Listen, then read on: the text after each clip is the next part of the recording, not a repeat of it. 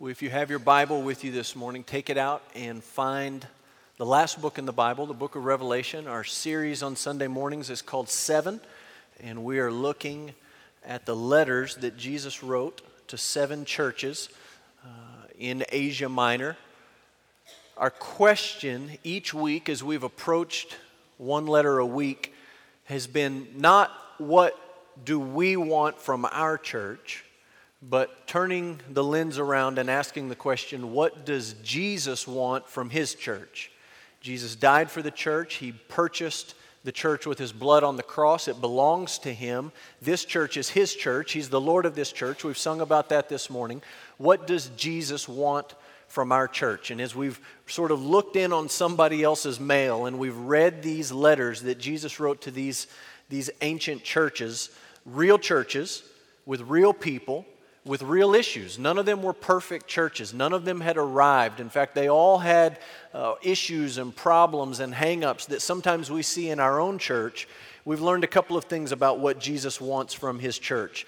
When Jesus wrote to the Ephesians and we looked at that letter, we saw Jesus warn them of the danger of a diminishing love. In other words, He wants a church that loves people. Second week, we looked at Jesus' letter to the church in Smyrna. They were about to face persecution. They were a little bit apprehensive about that, and so Jesus warned them not about the danger of persecution, but about the danger of fearing persecution. In other words, what Jesus wants is a church that is loyal even to the death. Week 3, Jesus wrote to the church in Pergamum. He warned that church about the danger of theological compromise. They were toying with false teaching. They were allowing false teaching in their church, and Jesus warned them about the danger of that. The flip side is Jesus wants a church that will fight for the faith once for all delivered to the saints. He wants a church that loves the truth. Week 4, Jesus wrote to the church in Thyatira. He warned them about the danger of moral compromise. They were tolerating sin in the church. People knew what was going on. We talked about that last week, and Jesus warned them that what He wants is a church that is holy. He warns them about moral compromise. This morning, we're going to look at letter number 5. Jesus writes to the church in Sardis, and He warns them about the danger of spiritual deadness. Spiritual deadness. If that just doesn't do anything for you, you could call it spiritual apathy. You could just say Jesus warned them about just going through the motions of Christianity, just going through the motions of church life. He is warning them about spiritual deadness. What He wants is a church that is vibrant and that is alive spiritually. Church that is not just going through the motions. And so the letter that Jesus wrote to this church begins in Revelation chapter 3, verse 1. It goes down to verse 6. We're going to read it. We're going to pray. And then we're going to jump in. Revelation 3, verse 1. Jesus says this, "And to the angel of the church in Sardis write, the words of Him who has the 7 spirits of God and the 7 stars. I know your works. You have the reputation of being alive, but you are dead. Wake up. Strengthen what remains and is about to die, for I have not found your works complete in the sight of my God. Remember then what you received and heard, keep it and repent. If you will not wake up, I will come like a thief, and you will not know at what hour I will come against you. Yet you still have a few names in Sardis, people who have not soiled their garments, and they will walk with me in white, for they are worthy. The one who conquers will be clothed thus in white garments, and I will never blot his name out of the book of life. I will confess his name before my Father and before His angels. He who has an ear, let him hear what the Spirit says to the churches." Let's pray. Lord, we're grateful for the gift of worship, for those who lead us each week. We're grateful for a Bible in a language that we understand, that we can read, that we can study, that we can submit our lives to. Father, our prayer is that as we read what Jesus had to say to this ancient church, that we would hear your Spirit speaking to our church today. Give us ears to hear. We ask it in Jesus' name. Amen. November 23rd, 79 AD was a regular, normal day in the city of Pompeii. If you went to Pompeii today, that's about what's left of it. You can see the background there. It was a regular day, November 23rd, 79 AD. The children woke up, parents got them ready, sent them off to school. The moms woke up and did what the moms in Pompeii did on a daily basis. The servants got up and started about their daily tasks. The politicians got up and politicked, and the philosophers got up and did whatever philosophers do all day long. Everybody just went about business as usual. November 23rd, 79 AD, just a regular, normal, typical day in the city of Pompeii. No one in town had any idea that the entire city was about to be destroyed. No one had a clue. For all they knew, it was just a regular, normal day. You wake up, you go through the routine, you try to make it through the day in one piece, and without losing your mind, you go to sleep at night, you wake up, you do it again the next day. This was a different day for the city of Pompeii, and you can see in the background Mount Vesuvius. It's a volcano. And on November 23rd, 79 AD, Mount Vesuvius blew. And by blew, I don't mean a little bit of pretty lava flowing down the side of the mountain and everybody sort of said, oh, we better get out of here, we better watch out. I mean, it blew wide open. Scholars and archaeologists, they go back and they study this thing. They say that rocks went flying out of Vesuvius 20 miles straight up into the air. Ash, burning ash, began to rain down over the city of Pompeii. They estimate from the things that they found there, they estimate that the temperature at street level in Pompeii within minutes was 480 degrees. And in a matter of hours, just a moment of time really, the entire city had been buried in 20 feet of volcanic ash. Completely buried, gone, covered, and forgotten about. About 100 years later, they start digging around. And they start finding rocks, and they start finding walls, and they start moving all this ash out, and they start digging up, and they find this ancient city. And one of the most remarkable things they found in Pompeii was people. They found the body cavities of people in the ash. And they busted a couple of them, not knowing what it was. They just sort of digging around in the ash, scooping stuff out. But then they realized, we got to be careful. This was a person. And you can go to museums and you can see some of these people who were in Pompeii, November 23rd, 79 AD, going about life, business as usual. The volcano hits. There is literally no time to escape. And these people are just caught, frozen as the ash falls. Even found a dog out on the street. Here's the point. The morning of November 23rd, 79 AD, nobody knew they were going to turn into that. They just woke up. It was a regular day. Vesuvius was rumbling in the background, but it always rumbled. Nobody thought anything about that. Everybody woke up. It was a regular day. You went about your business. It was business as usual, just another plain old boring day in Pompeii. And then all of a sudden, life comes crashing to an end. That was the situation in Sardis. People looked around and they saw no signs of danger. In fact, as the people in Sardis, I don't know what you call the people in Sardis. I keep thinking in my head sardines, and I don't want to say that. But the Sardingians, or whatever they would be, they're hearing this letter being read to them, right? And they listen to the letter to the church in Ephesus, and they sort of give themselves a pat on the back, and they say, well, there's no fighting here. We love each other. We don't have that problem here. And they go on and they listen to the letter that Jesus wrote to the church in Smyrna, and they say, well, you know, there's no persecution here. There's no danger of that here. We're not afraid of it should it come. Okay, we're 2 for 2. And then they hear the third letter, Jesus writing to the church in Pergamum, and they say, look, we've got all of our doctrinal ducks lined up in a row here. We're good. We don't need to read that letter. Let's fast forward to the next one. Pat ourselves on the back for that. And they hear Jesus' letter to the church in Thyatira, and he talks about their sin issues, and they say, we wouldn't put up with that stuff in a million years. I don't know about those crazy people in Thyatira, but that's not us at all.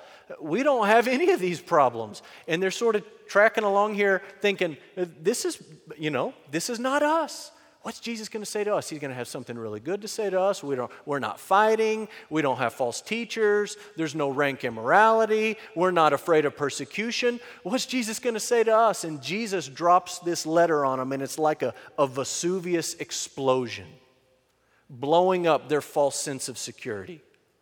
This church that had a reputation for having it all together. If you moved to town and you said, what's the most healthy church? People would have said, well, this church, they just went through a split.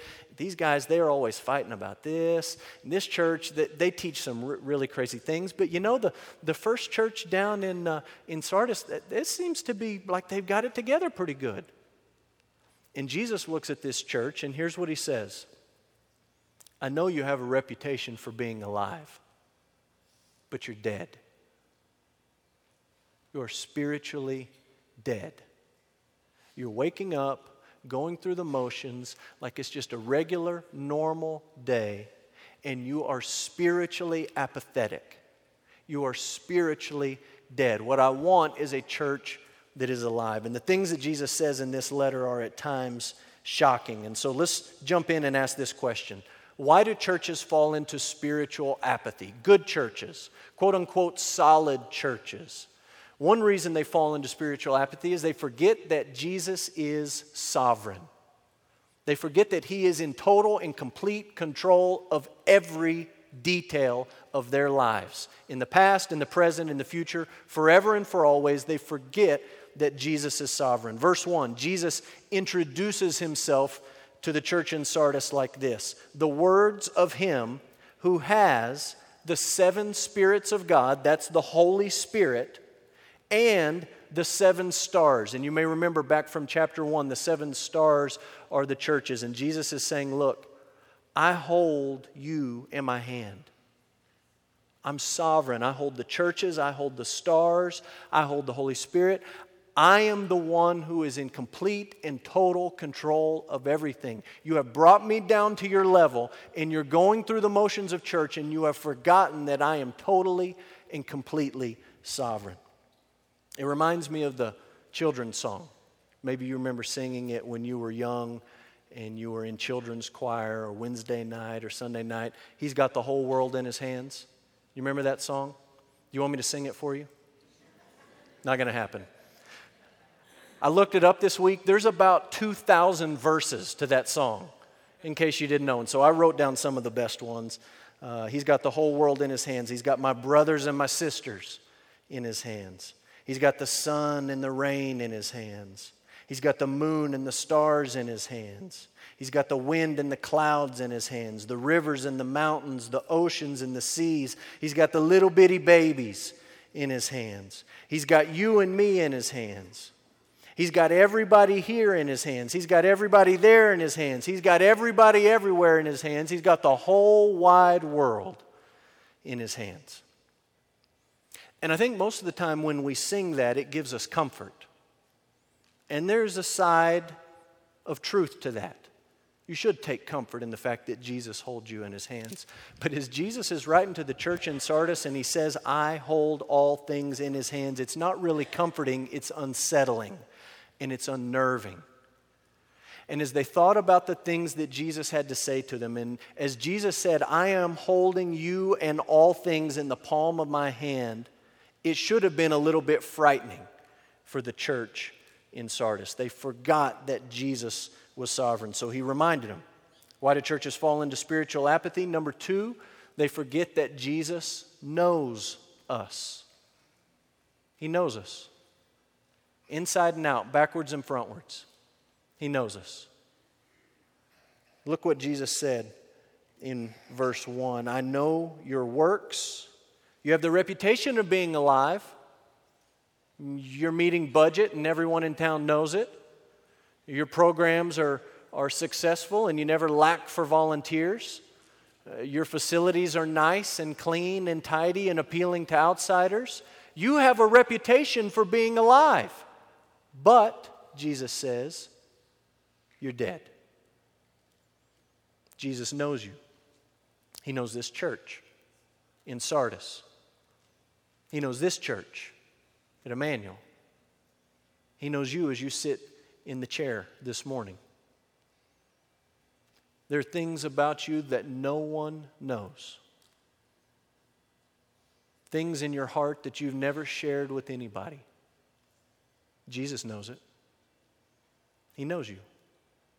There's things you can hide from your friends, things you can hide from your spouse, things you can very easily hide from your pastor.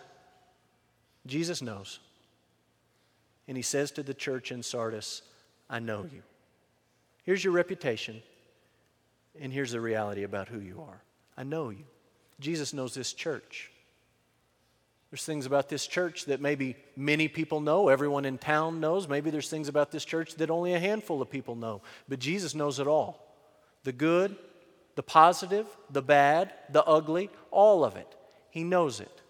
And he says to the church in Sardis, who was guilty of just going through the motions of church, just doing everything the way they thought they were supposed to do it, he says, you have a great reputation, but you're dead. You have forgotten that I know you. Why do churches fall into spiritual apathy? Number 3, you should know this by now. They forget that Jesus expects what? 100%. 100%. Verse 2, Jesus says, wake up and strengthen what remains and is about to die. Here it comes. I have not found your works complete in the sight of my God. I know what your works are, and they're incomplete. I'm not asking for 75%. I'm not asking for 90%. I'm asking for 100%. Now just imagine that you're a member of the church in Sardis and you get this letter from Jesus. And here's 2 of the first things that he says to you. Number 1, you're dead. Number 2, your works are incomplete. It's not really a pat on the back. You're dead and your works are incomplete. Jesus had some hard things to say to the church in Ephesus and the church in Thyatira and the church in Pergamum and all these that we've looked at. This may be the worst. You are dead and your works are incomplete. Now, it may be tempting for us to look back at Sardis and to sort of look down our nose on them and say, man, stinks to get that letter. You guys. You understand that's what the Bible says about me and you left to ourselves? That very same thing. Left to ourselves, you're dead and your works are incomplete. Romans 3:23 says what? All have sinned and fallen short. Your works are not good enough. Ephesians 2 says what? You all used to walk in trespasses and sins. Your works aren't good enough. Jesus in Revelation 3 says it plainly. Your works are incomplete. It's not good enough. And not only are you not good enough, but spiritually, sin and your trespasses and your sins have brought death into your life. And so Romans 6:23 says what? The wages for our sin is death. And Ephesians 2:1 says, you were all dead in the trespasses and sins in which you once walked. And Jesus says to the church in Sardis, you are dead.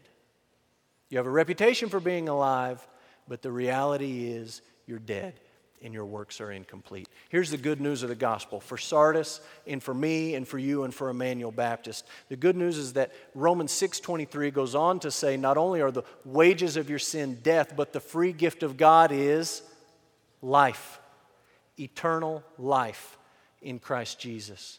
In Ephesians 2, Paul says, you were dead in the trespasses and sins in which you once walked, but God made us alive together with Christ. You understand that Jesus did not come to this earth to make you a better person, although that's part of what happens when Jesus comes into your life. He came to give you life because you're dead. John 10:10, Jesus said, I have come that they may have life and have it to the full, to have it in abundance. Do you see how this blows up any ridiculous notion that you and I can be good enough to get ourselves into heaven? Left to yourself, your works are incomplete, and you're spiritually dead.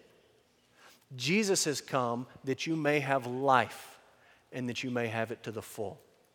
What Jesus is saying is to the church in Sardis and to the church at Emmanuel, because I humbled myself and took the form of a servant, because I walked on this earth and lived a life of perfect obedience, because I humbled myself to the point of death, even death on a cross, because of all that, I'm giving you life.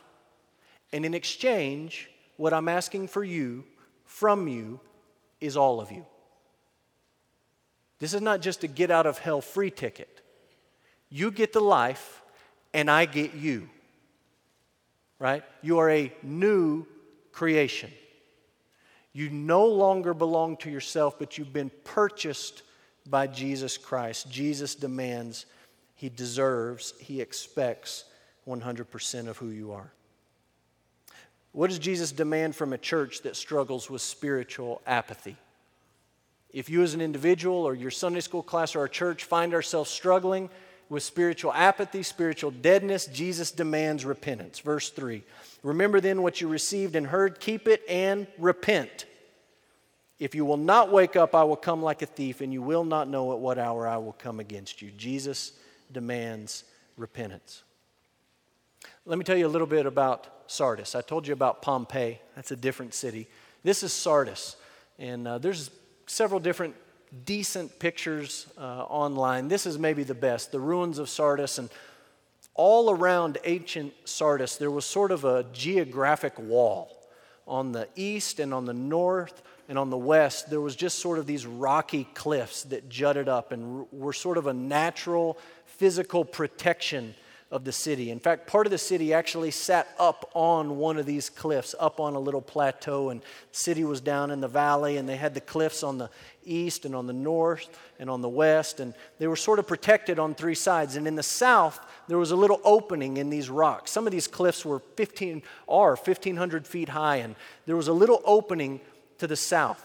So if you wanted to get in and out of the city, you went in and out the south gate because the rest of it was just too difficult. Now, you think about an ancient city and you think about invading armies, this is a pretty good situation to be in. You've got a pretty good barrier here on the east. You've got a pretty good barrier over on your north. You've got a pretty good barrier on your west. Really, if you just pay attention to the south, you're good. And that's what the people in Sardis did. They had a nice little wall on the south, and they had a big gate there on the south. And people found it very, very difficult to conquer the city of Sardis with ancient siege warfare. You couldn't come in from all these different directions. You could only come from the south, and you just kind of had to funnel your army in there. It just didn't work very well. But the city was conquered more than once. You can read in history about the Persian Empire, 549 BC. Cyrus the Great came marching against the city of Sardis, marched right up to the south gate and camped his army right there at the south gate. People in Sardis looked out and they said, well, he's not going to march that army over the cliffs. That would be suicide. Only an idiot would do that. He thinks he's going to come in the south gate. We've got all our forces right here. We're fortified and barricaded, and here we are. We are safe and secure. And Cyrus, while he camped at the south gate, sent one soldier a long way around the city, climbed through the cliffs on the north side, snuck in through the town, and at night opened the front gate, and the Persian army came walking in and conquered the city. Now, I don't know about you, but somebody should have written that down. Somebody should have made a note of that and said, okay, the next time there's an army at the south gate, we need to pay attention on the north side of town. Somebody might come scaling in. Somebody might rappel down the wall. We might need to watch our backside. Well, a couple hundred years later, 216 BC, an army from Crete, which is just a small island in the Mediterranean, an army from Crete came marching against Sardis. And they'd done their homework. They knew exactly what to do. They marched right up to the south gate, camped out right there, acted like they were getting ready to lay siege to the city.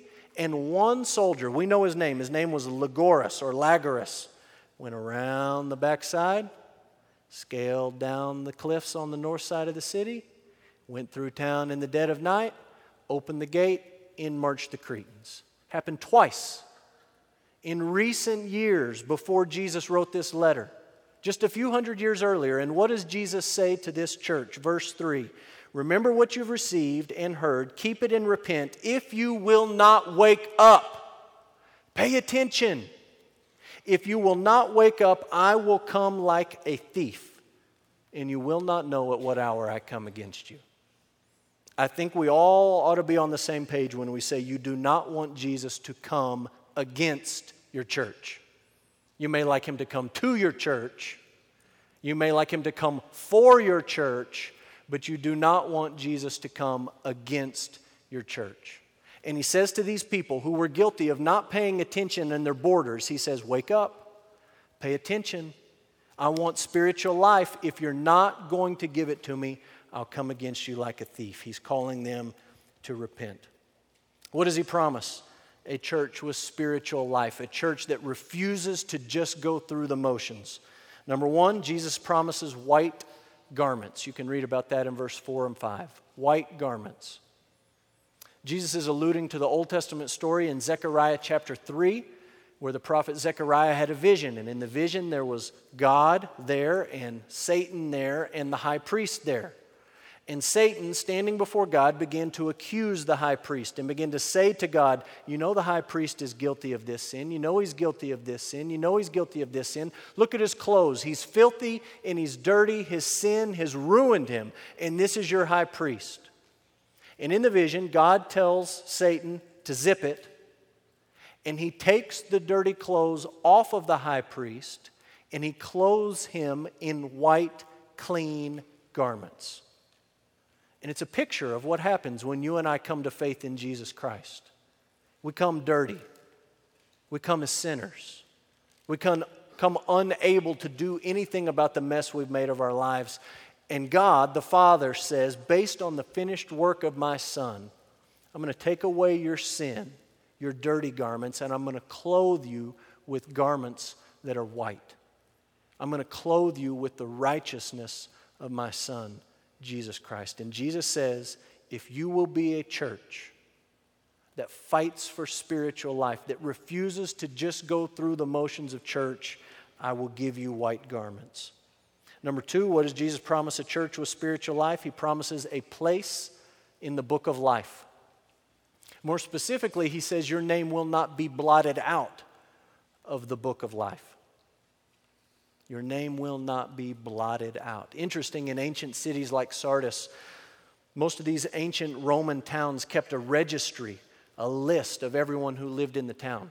And so when a baby was born, you went down with your family and you had your child's name added to the registry. And if somebody died, you went down, you sent word, you said, hey, great-grandma, she passed away, take her off the list.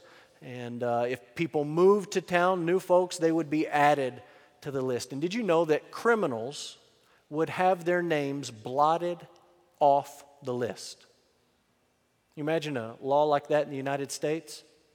We convict you of this crime and you're no longer a citizen. We'll just ship you to Antarctica or something like that. We'll get rid of you. You're out. You're homeless. You have no home. You have no nation. That's what they did in most of these ancient cities like Sardis. You're guilty of a crime. Your name is blotted out.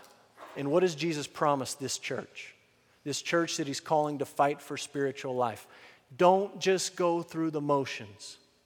And if you won't do that, if you'll repent of your spiritual deadness and apathy, your name will not be blotted out of the book of life. Number three, what does Jesus promise a church with spiritual life? He promises to confess their names before the Father. I will confess your name before my Father and before his angels. Reminds me of Matthew chapter 7. You don't have to turn there, but I will read it to you. Jesus said, not everyone who says to me, Lord, Lord, will enter the kingdom of heaven. In other words, I don't want you to just go through the motions. I'm not satisfied with spiritual apathy. I don't care what your reputation is in the community. Not everyone who says, Lord, Lord, is going to make it into the kingdom, Jesus said, but the one who does the will of my Father, the one who conquers, the one who overcomes. Jesus says, on that day many will say to me, Lord, Lord, did we not prophesy in your name and cast out demons in your name and do many mighty works in your name? Lord, don't we have a good reputation? And Jesus will say to them, I never knew you. Depart from me, you workers of lawlessness. When you get a great promise from Jesus, there's also a serious threat from Jesus. And the promise is, if you will fight for spiritual life, your name will not be blotted out. I will clothe you in white garments, and I will confess your name before my Father. If you're not interested in doing those things, if you're not interested in repentance, I will deny you. What does he promise a church with spiritual life? White garments, a place in the book of life, and to confess our names before the Father. How do we do it? As a church, how do we avoid the mistakes of the church in Sardis? How do we fight for spiritual life? 3 quick ideas and we'll be done. Number 1, abide in Christ. Every moment, every day, every hour, every week, abide in Christ. John 15:5, Jesus said, I am the vine, you are the branches. Whoever abides in me and I in him, he bears much fruit. For apart from me, you can do nothing. Abide in Christ. Number 2, make repentance a lifestyle. Make it a lifestyle.